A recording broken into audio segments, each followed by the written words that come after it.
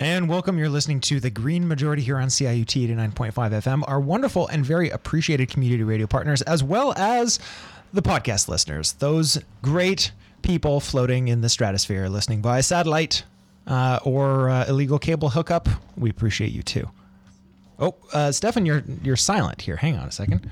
Why is Stefan silent? Stefan, keep trying. Keep talking, Stefan. Hello. Stefan, I can hear you. Aha. We just see there's two techs here to screw one screw into a light bulb here. We got it done. Yes. Okay, you're good. Go. I was just going to say I'm really stoked that people are still trying to find, I guess, on the cable networks. That seems very old school, but appreciated. It's I would say it's analog, but it's just earlier digital. But so here's the show this week. The Ontario budget was released yesterday, which we will cover probably on next week's show. Suffice to say, they've decided that cutting basically everything to balance the budget by 2024 is for the good of the future and a moral imperative, and doing nothing on climate change, in fact going backwards, is totally fine because the future doesn't exist. So we live in the darkest timeline. But on this particular timeline, we also have wonderful listeners who suggest topics for us, and one of those we're going to start off with, which is we're going to talk about the biosphere, which is a geodesic dome in Montreal, and sort of its imagination and where it's coming from, and it's under attack. Actually, we've got a brief conversation. The biosphere is not a geodesic dome in Montreal. It's North America's only environment and climate change museum, Stefan. Well, there we go. It's not just a geodesic dome. It's housed in a geodesic dome. Right, okay? But fine. But it is an important landmark which we must protect. So we're stocking that off the top. We'll do a bit of a climate overview, and then the rest of the show is really about the movements trying to deal with climate change. And so we'll cover the Extinction Rebellion, which is coming out of the UK. We're going to cover the Sunrise Movement from California, and the School Strikes for Climate, which obviously came out of Sweden with the climate activist Greta Thunberg. And so, and then at the end of the show, we're going to have an interview with Stuart Basden from the Extinction Rebellion, and then probably chat a little bit more about these movements. But let's start off the bat with this geodesic dome. Oh my! You undermine me at every turn. In 1967. A 203-foot-tall geodesic dome designed by futurist architect Buckminster Fuller was constructed as the United States Pavilion for the World Fair in Montreal, also known as Expo 67. It was then purchased by the federal government in the early 90s and turned into a water museum, the first of its kind, until 2007 when it officially became North America's first ever environment and climate change museum. Then Prime Minister Stephen Harper tried to shut it down in 2012, but people stood up for it and managed to salvage 15% of its operating budget. It remains the one and only environment museum in North America, but its lease is set to be handed over to the City of Montreal this year, and without renewed federal funding and official national museum status, it will be forced to close entirely. Other museums that the federal government is protecting include institutions dedicated to war, banking, the Mint, and the Postal Service. Prior to budget cuts, the Biosphere thrived as a center for public education on environmental matters, hosting countless school groups and holding free video conferences to 70,000 students across the country. It still holds exhibitions on air, water, biodiversity, climate change, sustainable development, renewable energy technologies, and other issues. Given the urgency of environmental issues today and the groundswell of new climate movements, the Biosphere has great potential to become a major resource hub and an idea-sharing institution for the decades to come. With renewed funding, it could serve as a place where scientists, the public, researchers, students, NGOs, decision-makers, and media could come together to learn and cooperate on these issues. It could also showcase climate research, simulations, and adaptation and resiliency strategies. It could serve as a public data archive and an incubator of new ideas and technology, as well as a media, information, education, training, and international conference center. It could become an international hub for the kind of societal innovation that will be necessary, bringing our society towards the cooperative, environmentally minded civilization that it must become in order to survive. Its reach could even extend to ecosystem observatories across Canada, becoming a network of monitoring stations with publicly accessible feeds, offering interactive video conferences with schools, municipalities, emergency services, and so on. Former director of the Biosphere, also known as the Environment Museum, Jean Langlais, estimates that this plan would require an investment of around $150 million to achieve these goals and an operating budget of $12 to $15 million that could come from measures like the carbon tax. Others have put forward revitalization proposals as well. Because it is a federal program and not a national museum, it can only currently attract visitors and revenue by an arduous process going through the federal government. A week or so ago, the Montreal City Council voted unanimously to support the biosphere, and they resolved that it should have both local and international scope while remaining accessible to the public, and that it should be considered as a hub in the fight against climate change and as a global innovation center. Without continued funding from higher levels of government and an upgrade to museum status, the biosphere will most likely be lost by Labor Day, and our opportunity to build a world-class environment institution will be gone along with it. Yeah. So thanks, Dave. So this was actually some concerned citizens who learned about this and reached out to us. And in fact, one of their struggles was trying to find Anglophone media to cover it. There's a whole variety of information actually available in French, but we've sort of failed to get this onto a slightly higher playing field. And so this is part of our attempt. If you know anyone or any other connections or other media to help these people sort of bring this to the national attention, please feel free to reach out to the show. We'll be happy to connect you because these types of things are important. You know, what you learn in school and what you learn and what society reflects back on prioritizing it does influence our culture. And so these types of things are incredibly important to protect. And the geodesic dome itself, a symbol of sustainable development because it is one of these lightweight structures that can hold a large amount of weight for how large it is. Right. Yes. So save the dome is really the hashtag they definitely will not use. It's a very nice structure. Yes. But let's move on to why this kind of education is important, and specifically, and also why the sort of future moves we'll be covering in a second are important, with sort of an overview on some climate-related news. Indeed. And if we begin to act on climate change, then something like the biosphere would clearly be a wonderful thing to have. Yes. So it has just been released that spring temperatures in Alaska are currently 20 degrees above normal levels, and that most of Canada is warming at twice the global average, while northern Canada is warming almost 3 times as quickly. We're looking at greater winter precipitation in Canada. We're also looking at greater winter precipitation in Canada, extreme fire risks, summer water shortages, and greater risk of coastal flooding. The CBC reports that according to Climate Change Canada, quote, the only way to keep global temperature rises in line with the targets set by nations at the Paris Climate Summit in 2015 is for global emissions to peak almost immediately, with rapid and deep reductions thereafter. The report also predicts that under a medium emission scenario, glaciers in Canada's west will lose between 74% and 96% of their volume by the end of the century. Canada's current climate change plan is, however, woefully weak, since 80% of emissions from our oil and gas industry will be exempt from our already too low carbon tax. And under current policy, we will not be allowing in any climate refugees who come to us through the United States, since our country officially sees the U.S. as a safe country, and so we will not recognize claimants who come in through U.S. regular ports of entry. From the U.S. through regular ports of entry. Such refugees, climate or otherwise, are then forced to enter from random points along the border to their peril. More U.S. states, meanwhile, are clamping down more harshly on climate activists and are also going after the groups and organizers who have not even broken the law, but who merely support those who have, being labeled under new legislation as conspirators or riot boosters. As well, a new report from Influence Map is claiming that, quote, the 5 largest publicly traded oil and gas majors, ExxonMobil, Royal Dutch Shell, Chevron, BP, and Total, have invested over $1 billion of shareholder funds in the 3 years following the Paris Agreement on misleading climate-related branding and lobbying. $200 million of that per year has been spent on preventing climate action, and other money has been spent on convincing the public of the greatness and harmlessness of fossil fuels. And now Donald Trump is about to sign 2 executive orders to fast-track the approval of new pipeline projects. Democracy Now! Quotes 350.org director May Bove as stating, quote, This is a massive abuse of power that does nothing other than line the pockets of Trump's fossil fuel billionaire friends, all at the expense of our democracy and our safety. Trump can try to rewrite regulations in favor of big oil, but he can't stop people power and our movement.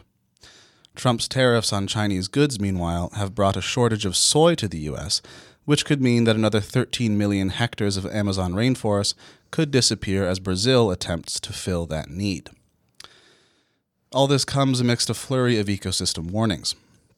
For instance, wild bees and hoverflies in Britain have severely declined over the past few decades. Some bees may be finding new sources of nourishment, however, as small insects called sweat bees were recently found to be living inside the eye of a young woman in Taiwan, consuming her tears for food. As well, a rhino poacher was killed by an elephant in South Africa, and then his body was devoured by a pack of lions. A young whale washed up a couple weeks ago in the Philippines with 40 kilograms of plastic bags in its stomach. A new study found that over the next 30 years could cause mosquito-spread diseases like yellow fever to enter Canada and northern Europe. Melting glaciers in Mount Everest, meanwhile, are exposing more and more dead bodies of climbers who had previously been encased in ice. And England's Environment Agency is calling for the country to decrease its water use by a third, lest it run out of water in less than 25 years. I thought I was safe from that bee in the eye story, and then you managed to loop that into a climate change conversation. Well done. Thank you. It is impossible, I think, these days to live in a space and not be inundated by the overwhelming need for action. At least if you are reading the stories and paying attention, listening to the people studying these things.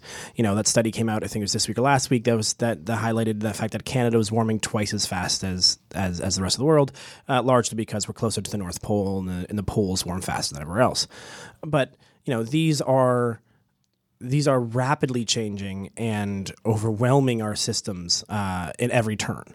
And so the response has to be massive, and I think that we want to leave a little more time in the second section to get into what that response can look like. So we're going to go to a music break relatively soon, because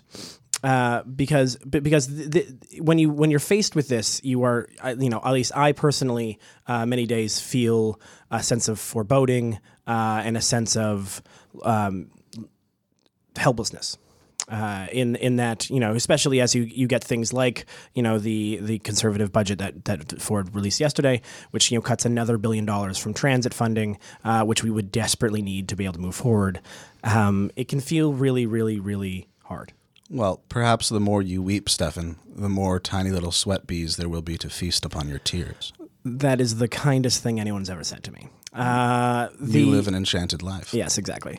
But you're, like, this is the world we live in, and I think what we have to start thinking about, and I think the only thing that really gets me a little less depressed is talking about the movements that are embracing the scale at which this fight is necessary, and embracing the scale at which the response has to be.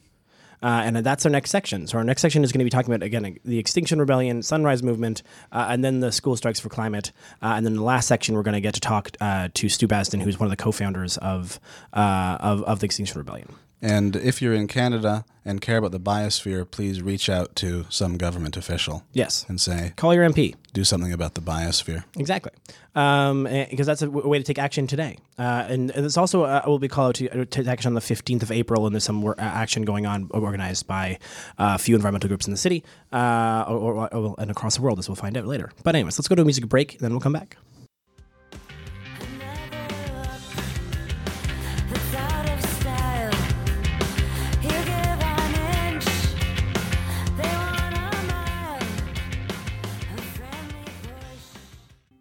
The Green Majority is entirely listener-supported. Our goal to reach minimum solvency is to raise $300 a month. If you enjoy the show, please consider becoming a patron at patreon.com for as little as $1. And welcome back to the Green Majority here on CAUT 89.5 FM, or perhaps one of our wonderful radio syndicates, or maybe even on our podcast, which can be found at greenmajority.ca. Thanks so much for listening, no matter how you're listening. So we're coming into, again, we're sort of talking about climate change and the need for a dramatic response and the organizations that are working towards such a response. So we're covering 3 of them right now, starting with, I believe, Extinction Rebellion. Dave. Yes. So Extinction Rebellion is a new global movement started in Britain only 5.5 months ago, but has already gained international worldwide coverage for its early actions and is planning a series of major economic disruptions with no end in sight, beginning in 3 days, on the 15th of April in London. They argue bluntly that we've received our final warning and that our house is on fire. Our species is headed for mass starvation and extinction. We've already seen a biological annihilation of wildlife. Insects are disappearing. We're losing our soil. Our drinking water is disappearing. The oceans are rising in height and acidity. Sea ice is melting and pollution is still climbing. They demand that the government tells the truth about climate change and acts like the truth is real. They plan to halt biodiversity loss and reduce greenhouse gas emissions to net zero by 2025. And create a citizens' assembly informed by experts to lead the government in this transition towards climate and ecological justice. The movement is based on the idea that you only need 3.5% of the population to rebel in order to achieve systemic change. That idea was developed by Erica Chenoweth, a professor of public policy at the Harvard Kennedy School, who found that nonviolent direct action is twice as likely to succeed as violent action, and requires fewer people. Such nonviolent strategic direct action has 4 principles. It is performed in a state of such open-heartedness that there is no room for hatred. It must be disruptive so that it can't be ignored. It's sacrificial in that you may be arrested or put in jail. And it creates a disproportionate response from authority that backfires against that authority. The civil rights movement in the U.S. used this very same approach and achieved substantial systemic change with indeed much less than 3.5% of the population. The International Rebellion begins in 3 days, on April 15th, 2019. There will be a rally for climate action in Toronto at 12:30 p.m. on the 15th at the Osgoode Hall Courthouse. The Extinction Rebellion website reads, quote, "Conventional approaches to voting, lobbying, petitions, and the protest have failed because powerful political and economic interests prevent change. Our strategy is therefore one of nonviolent, disruptive civil disobedience, a rebellion. Historical evidence shows that we need the involvement of 3.5% of the population to succeed. In the UK, that's about 2 million people." Yeah. So this is what I find interesting about all of these organizations really is the sort of bluntness at which they see the world. I think when you're working in climate for so long, you sort of find yourself compartmentalizing the danger because you have to, and I think that. What's interesting about Extinction Rebellion, or one of the things that's interesting, is their sort of refusal to sugarcoat the society the danger to our society that we are living through, and I think it's highlighted by one of their maybe perhaps their most well-known supporter in George Monbiot, who has spent years being, a reporter for the Guardian, and here's a man who spent so much of his life trying to convince people to take action, and they're not seeing it. And you could sort of experience, if you've read his writing, you sort of experience him getting slowly more depressed with the fact that we aren't doing anything, or at least that we're not doing enough to the scale at which the response needs to be. And I think there's a inherent need to really to respond to, because I think there's a disconnect that can happen if you're saying that things are as bad as they are, but then saying that the response should be a slow $10 price on carbon that's slowly raised over the next 200 years. That people can see the fact that the scale of the problem you're suggesting and the solution don't match.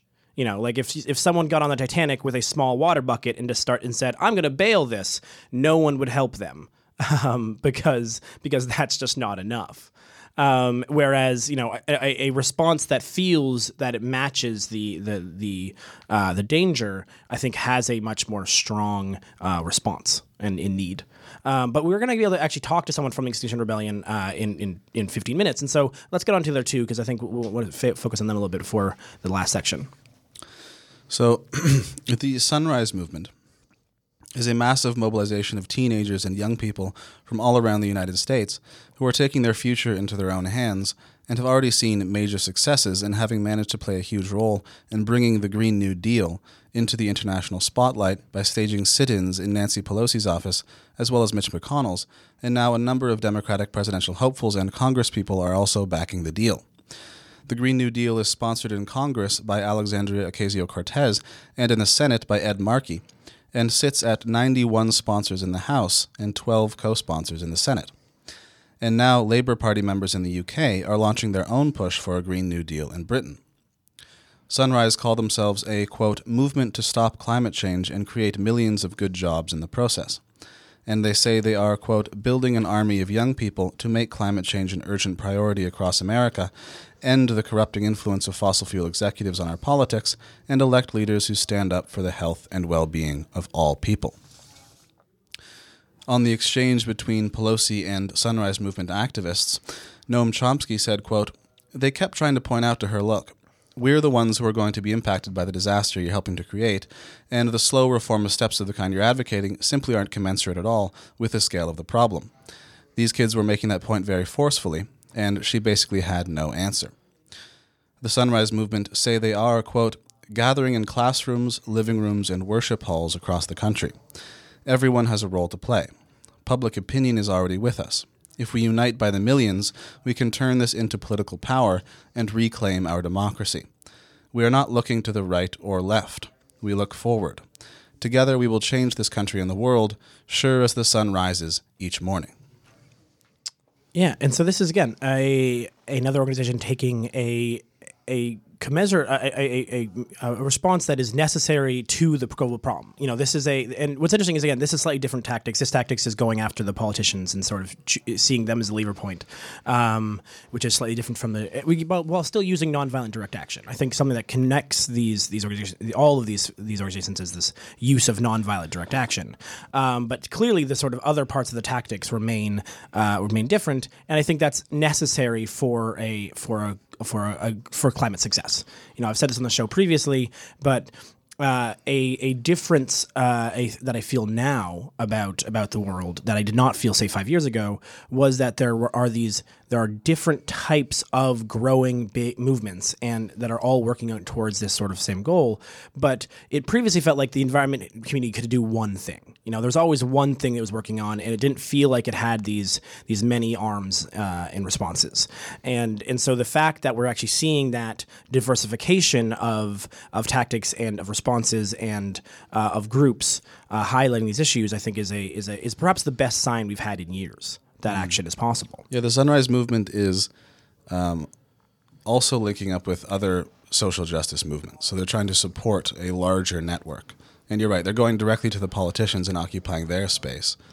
Whereas Extinction Rebellion is just throwing bodies in the street to get as many arrests and public attention as they can to say, look, like, we're not going to stop. This is what we have. We're going to continue doing this until something happens. Yeah, exactly.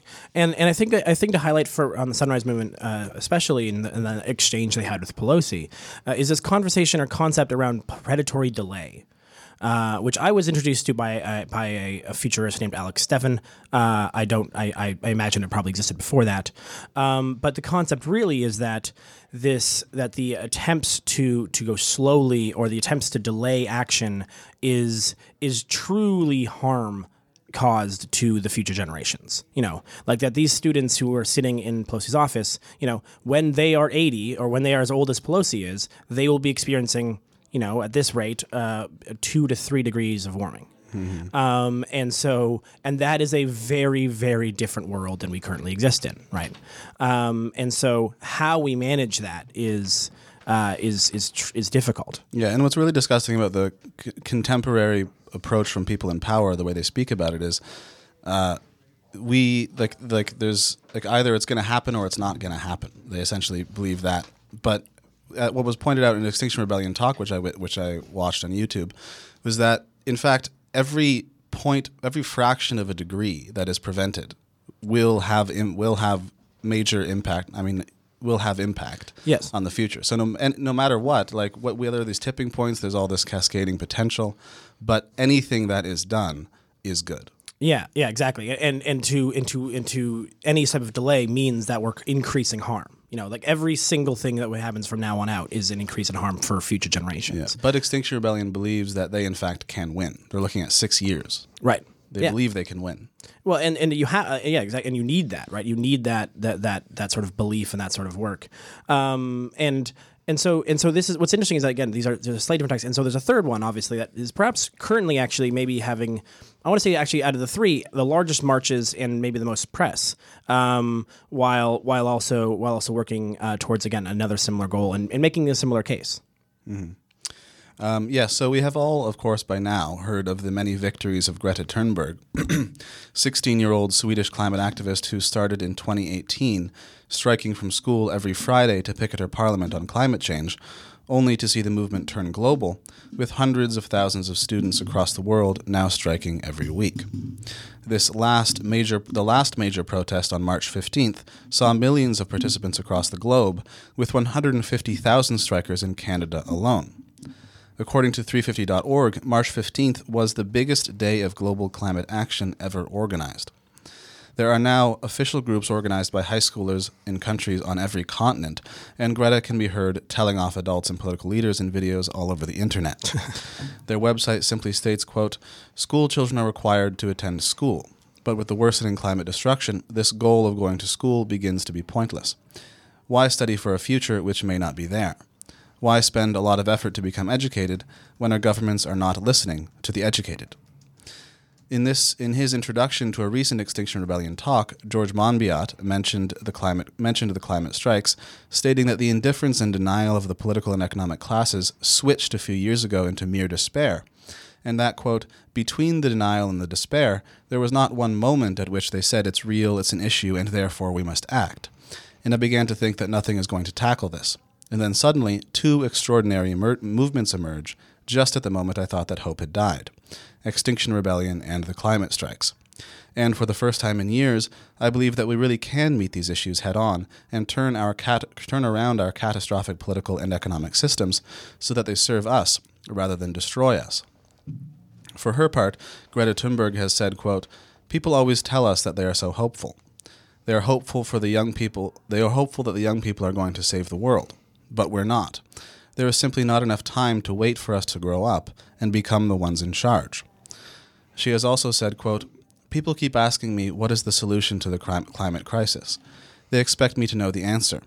That is beyond absurd, as there are no solutions within our current systems. We need a whole new way of thinking. The political system that you've created is all about competition. You cheat when you can because all that matters is to win. That must come to an end. We need to start cooperating and sharing the remaining resources of this planet in a fair way. We are just passing on the words of the science. Our only demand is that you start listening to it and then start acting." So I want to pull a quote from yesterday's Ontario budget. "Climate change is not an end in itself. Instead, it is both a fiscal and moral imperative that is in the public interest." No, that's not a real quote. The real quote is climate change there to balancing the budget. So this quote is actually balancing the budget is not an end in itself. Instead, it is both a fiscal and moral imperative that is in the public interest. And I want to point out something that currently what we're being told right now across the world is that these austerity governments that are directly harming people right now. Yesterday's budget cut a bunch of money from legal aid, from basically from housing, from the TDC. Basically, there are people who are going to be much worse off. The overdose centers will actually, reduction in payment that will actually lead probably to deaths tomorrow, and we're being told that all of those things are a moral, absorbing all of these bad things is a moral imperative because we have to balance the budget. And yet the same people who've decided that we can withstand all of these harms, that the society that exists right now can withstand all of these harms that are literally happening today, tomorrow, and ongoing, cannot stand 4 cents at a gas pump to save our future. You know, it is this completely one-sided understanding that for some reason you can look into the future on a balancing a budget as if that is the most important thing, when you are simultaneously advocating directly for the destruction of a planet that is the only way we can live. So, Stefan, I want to jump in and finish grinding the other side of that X-blade, if I may. The idea here is not only misplaced and misguided, but balancing a budget is a fine thing. It is, right? It's better to not owe people money than to owe people money. Fair enough. Here's the problem, Stefan. Our entire economic system rests on the concept of debt. If banks weren't allowed to operate, if banks had to operate with zero, money out, that's literally the basis of our entire economic system. Debt is what fuels the economy. If everybody balanced their budgets, the economy would collapse. We're going to get Tim Nash back on here to put some nails in that coffin. But rest assured, everything in the economy rests on debt. So is it better to balance a budget than to not, all else being equal? Yeah, I'd say so. I think we could all agree on that. But let's do what never gets done and needs to be done, must be done, is create a very realistic and close approximation metaphor. In the household, balancing a budget, fine thing. Are there ever times when you need to spend money at the cost of a balanced budget? Well, I think any of us can spend about 4 seconds thinking of that thing. My kid's going to die if they don't get this medical treatment. On the other hand, I'd hate to run a debt. It's a lunacy. It's a lunacy concept. It's an absolutely fictitious concept to have that balanced budget should ever be a higher priority than any other urgent need is on its face ridiculous, dishonest, and immoral. Sure, I agree, but the point that I was trying to hammer home here was not necessarily that there's value or not value in balancing budgets. I think that's a conversation. Obviously, I'm with you. Right. But my point was that the entire concept of a balanced budget is a red herring. That's the point I was trying to make. Right. Even by bringing it up is to say I don't have a real argument, and so I'm trying to deceive you. That's my point. That is not your point. Right. That's my point. Right. Yeah. Because the thing I wanted to sort of hammer home here is the fact that it is clear that the conservative government, or that anyone who's pushing austerity politics, believes that we have to give something up for what they think is valuable, and yet simultaneously the exact same people argue that it's not possible to do it on things like climate. And this is the reason why, this is what these movements are facing, is this sort of you're talking at both sides of your mouth, and it is why these types of actions are so important. It's necessary to take some real action here. Not to mention that our carbon reduction attempts were in fact bringing revenue to the government, which they now say, oh, we don't have it, so we're taking other stuff. Well, exactly. What's amazing is that we still have Ontario still actually has record high levels of a deficit because we lost all the money from $1 billion from carbon tax, cap and trade. Sorry, but yeah. So we're gonna go to music break in half a second, and then we're gonna be on the phone with Stuart Basden from the Extinction Rebellion. But before we get there, I just want to sort of again, if you want to know any more about these organizations, look up this. Really, the power of Google is impressive. School Strikes for Climate, the Sunrise Movement, and Extinction Rebellion are all fascinating, important, and necessary steps towards getting us the action that we need. If you are not a high schooler or in the U.S., the Extinction Rebellion is the most feasible thing to become a part of. Well, and then there's still it's funny calling an organization like 350.org a legacy organization because it's been around for a whole 10 years, but that's how new the whole climate movement is. Because there are still many organizations that are still working on this all over the place. They're small, big. Bill McKibben is an old man. Yes. Well, Bill McKibben has a plan to radicalize the elderly, which I think is great. Let's go to the music break, and then we'll come back with Stu. And I know our lives will slowly mold to the shape of our etched palms.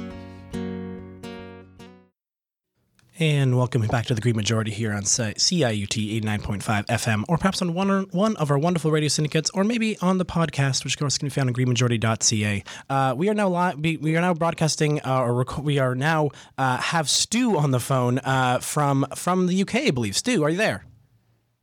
Yes, I am. Hi there. Amazing, Stu. Thank you so much. I know that you said that you're very busy and very hard at work, and so we might not get you for the whole 20 minutes. So I want to start off with the sort of the very first. Why don't you just position yourself within Extinction Rebellion? Sort of how did you? What's your story? How did you get there? So I used to live in Toronto, as you know. I was organising with Toronto350.org, and then I left there to go and go to the Climate Paris COP in 2015. And then from there I decided I was going to start traveling around Europe and visit other activist communities and try and find something that basically had vision and that I could... The idea was originally that I'd bring those ideas back and carry on living in Toronto. But I just kept extending my trip and never managed to come back to Toronto.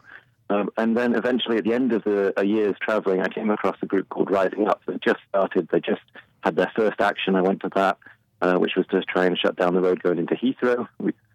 We succeeded generally, but I personally didn't. The police managed to grab me and take me away from the scene.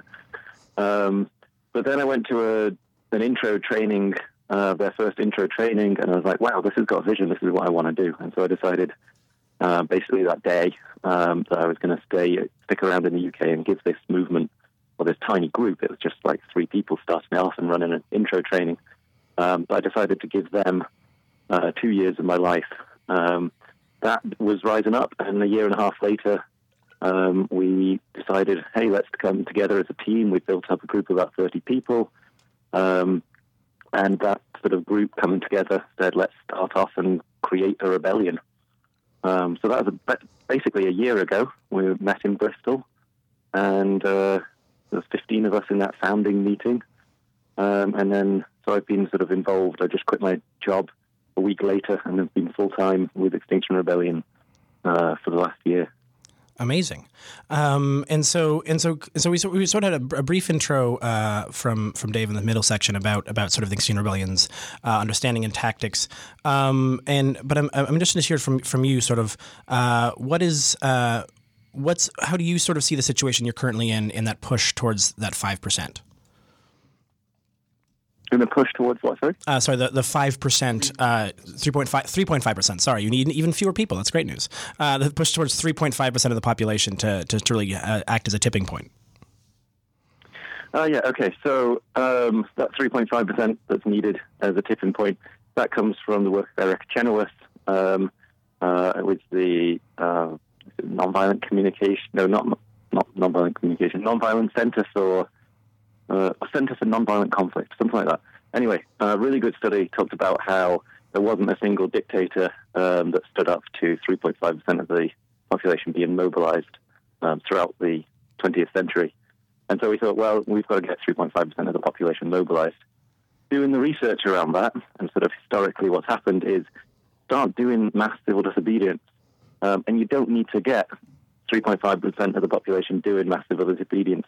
What you need is probably around 10,000, 20,000, 30,000. It's in that range. It's not a couple of hundred. It's not 2 million people. It's that you need, tens of thousands of people who are, willing to do civil disobedience. Once you get that, that's the kind of level at which then triggers a much larger non-linear escalation. And so that's when the 3.5% come in. You won't always, that's at the peak mobilization point. We are now at the point where we are bringing together thousands. I'm not sure exactly how many of the thousands we've got, but thousands of people definitely. And it might be peaking into the tens of thousands of people who are willing to come and get arrested in London next week, on Monday. Yeah, so let's talk about that. April 15th is sort of the big international day of action. So what's the situation? What's happening there? So everything is moving really quickly, and everything is changing really quickly.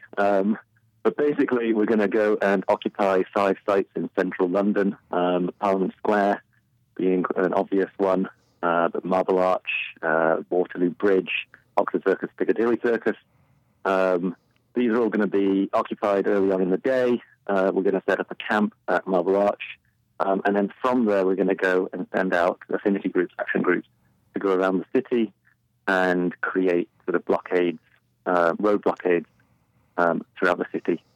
And the sites that we're going to take and hold, those are basically there to help the affinity groups to carry on doing what they do day after day, night after night.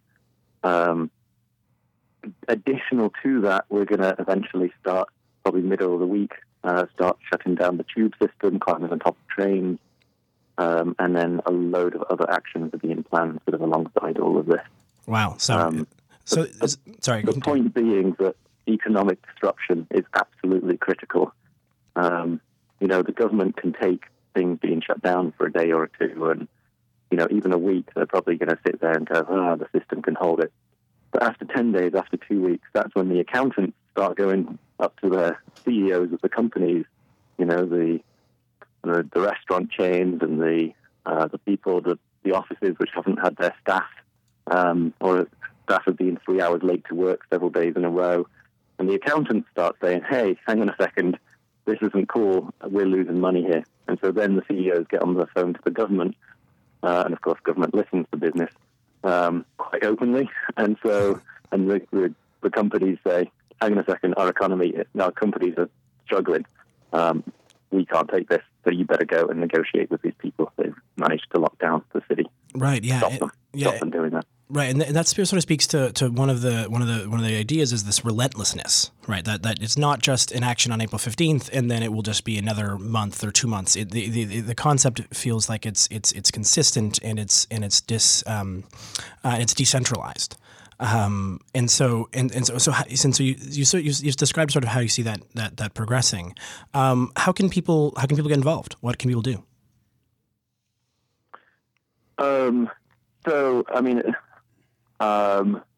At this stage, it's all hands on deck to get to London and do stuff there. Obviously, I'm talking to people in Toronto. That's probably not what you want to do, especially if you're trying to reduce your climate impact. I believe that there are actions happening across Canada, so-called Canada. We're also calling for people to hold people's assemblies on the 20th of April.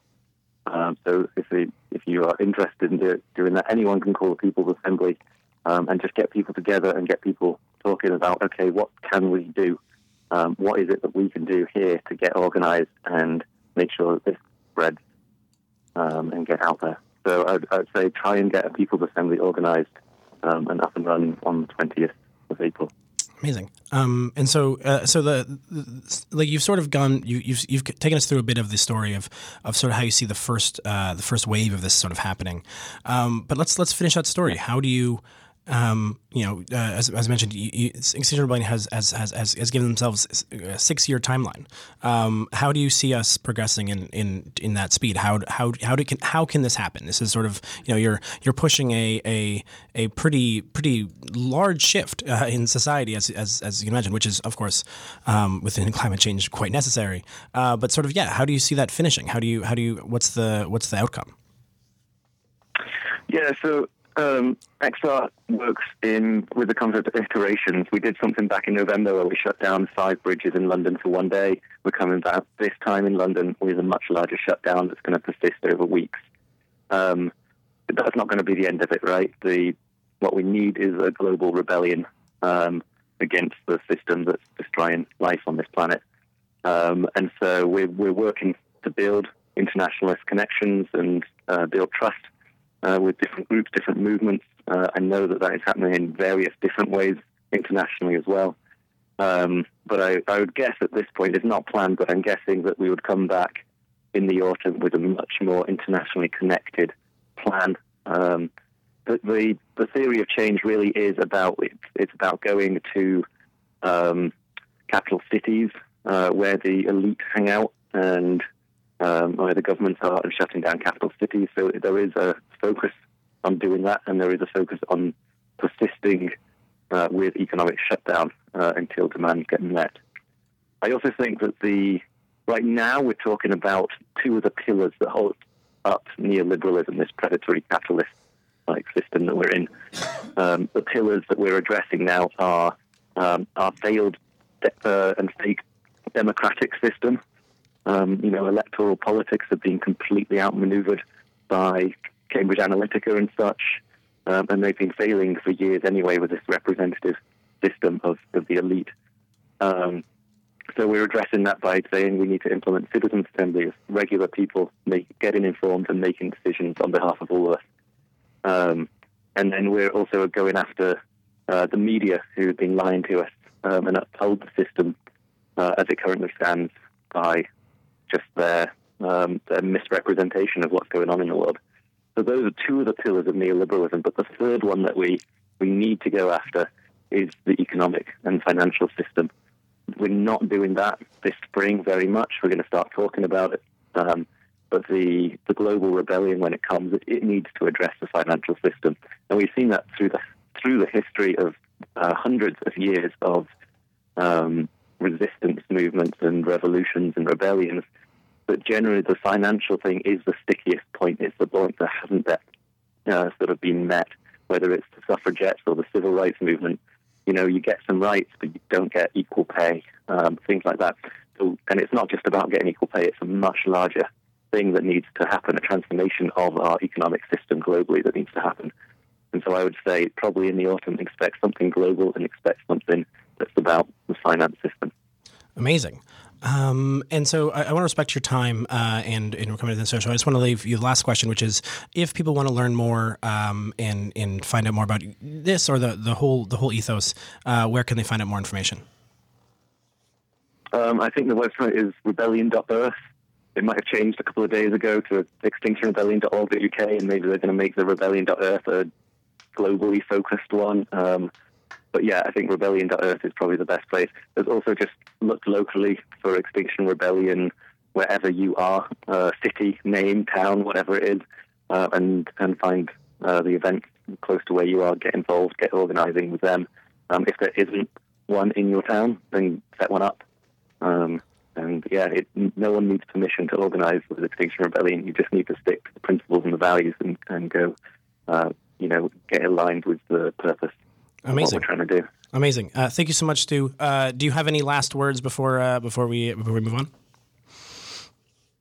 I think that we're living in really exciting times. I think that finally people's eyes are opening up to the fact that the system as it stands is going to kill us, and that civil disobedience, nonviolent mass civil disobedience, is basically the only answer that we've got left that has any chance of addressing the things that we need to do to change the sort of this suicidal global system. But it looks like people are waking up to that, and it's really exciting, and there's so much energy. And I just want to say just how amazing it is to be involved with this thing and to feel the empowerment that's happening. And yeah, get involved because it's just such an emotional relief to have so many cool people around and have some output that hey, we can make a change, we can make a difference, and we can make this world survive and thrive, hopefully. Amazing. Thank you so much, Stu Basden of Extinction Rebellion. Have a wonderful evening. Thank you so much. And thanks for staying up late. Thanks so much. Best of luck not getting arrested. And it's really nice to speak with Toronto folk again. Yes, I know. We miss you, Stu. I miss you a lot. I didn't speak, but Saren's here as well. We miss you, Stu. Take care, friend. All right. Take care. Thanks a lot. Yeah, thank you. So we only have 1 minute left. Can I squeeze in a comment here? Is Please. there anything else urgent? Okay. So no, I wanted to ask Stu about this, but Stu's on I think it was up at 5 a.m. or something. But it's midnight there. I think I believe it's an 11 or 12-hour difference. It's crazy. So really, what I was going to ask about. So there was a clip I played a few weeks ago with AOC with the not Kinder Morgan. Doesn't matter. Banker. Wells Fargo. Thank you. So there was another one. I didn't cut the clip out for today, and we're not going to have time for it next week because we have 2 guests. But I'm going to keep logging these things because it's this point that I want to keep really hammering, right? If you were listening to Democracy Now! Before us, Noam Chomsky was talking a lot about these types of things today as well. But like the powerful people, the people who make these decisions that decide, like Stu was saying, right? Like the private corporations that then tell government what to do don't have any good arguments for this stuff. It's just that no one has ever put them to the wall before, right? So that was what that AOC clip was about, right? Getting him to admit that it wasn't because we thought this was safe, because we thought this was financially safe for us. Right? That's what the decision was. There was no grant. So the thing the reason it's important is that when you actually talk to people, and we're not going to get sucked into it, David, but David and I have been having some fun interacting with quote unquote the public on the Facebook page, is that people are going to say things like, oh, well, no, you don't understand. No, you're just stupid. This is all business. These are, no, really no. Any citizen can go. Even one of these people that supports these right-wing people can go and ask questions that they assume these people obviously have good answers to, and they don't. So the clip we're going to play in a couple of weeks, I'll pull it, and was a woman asking, she looked up banking pay rate for her town. Jobs in her towns, added up, found someone who works for that company, a different bank, but still a banker, and a single mother trying to live on like $22,000 a year or something insane. And she put it right, and she walked through, right? It was incredible. I loved every second of it. She walks through like $27 for childcare, $58 for the cheapest phone you can buy. She's at a net loss of $500 a month. What do you expect to do about that? And the lobbyists, the banker, were literally like shaking terrified because they don't have good answers. And I guarantee you, if they had that hearing every week for a month, Americans would get a $10,000 pay raise overnight, right? Like there aren't good questions for this. We just have to keep asking them. And that's what I wanted to tie into the theme of what Stu was saying was this stuff really does work. You just have to ask more than once. But you'd be surprised how bad answers some of these people have, and that will wake more people up. Hey, I just assumed that these green people were crazy and that these banker people who get paid millions of dollars know what they're doing. Yeah, it turns out they don't. They're just greedy. Have a good green week, folks. We'll see you all real soon.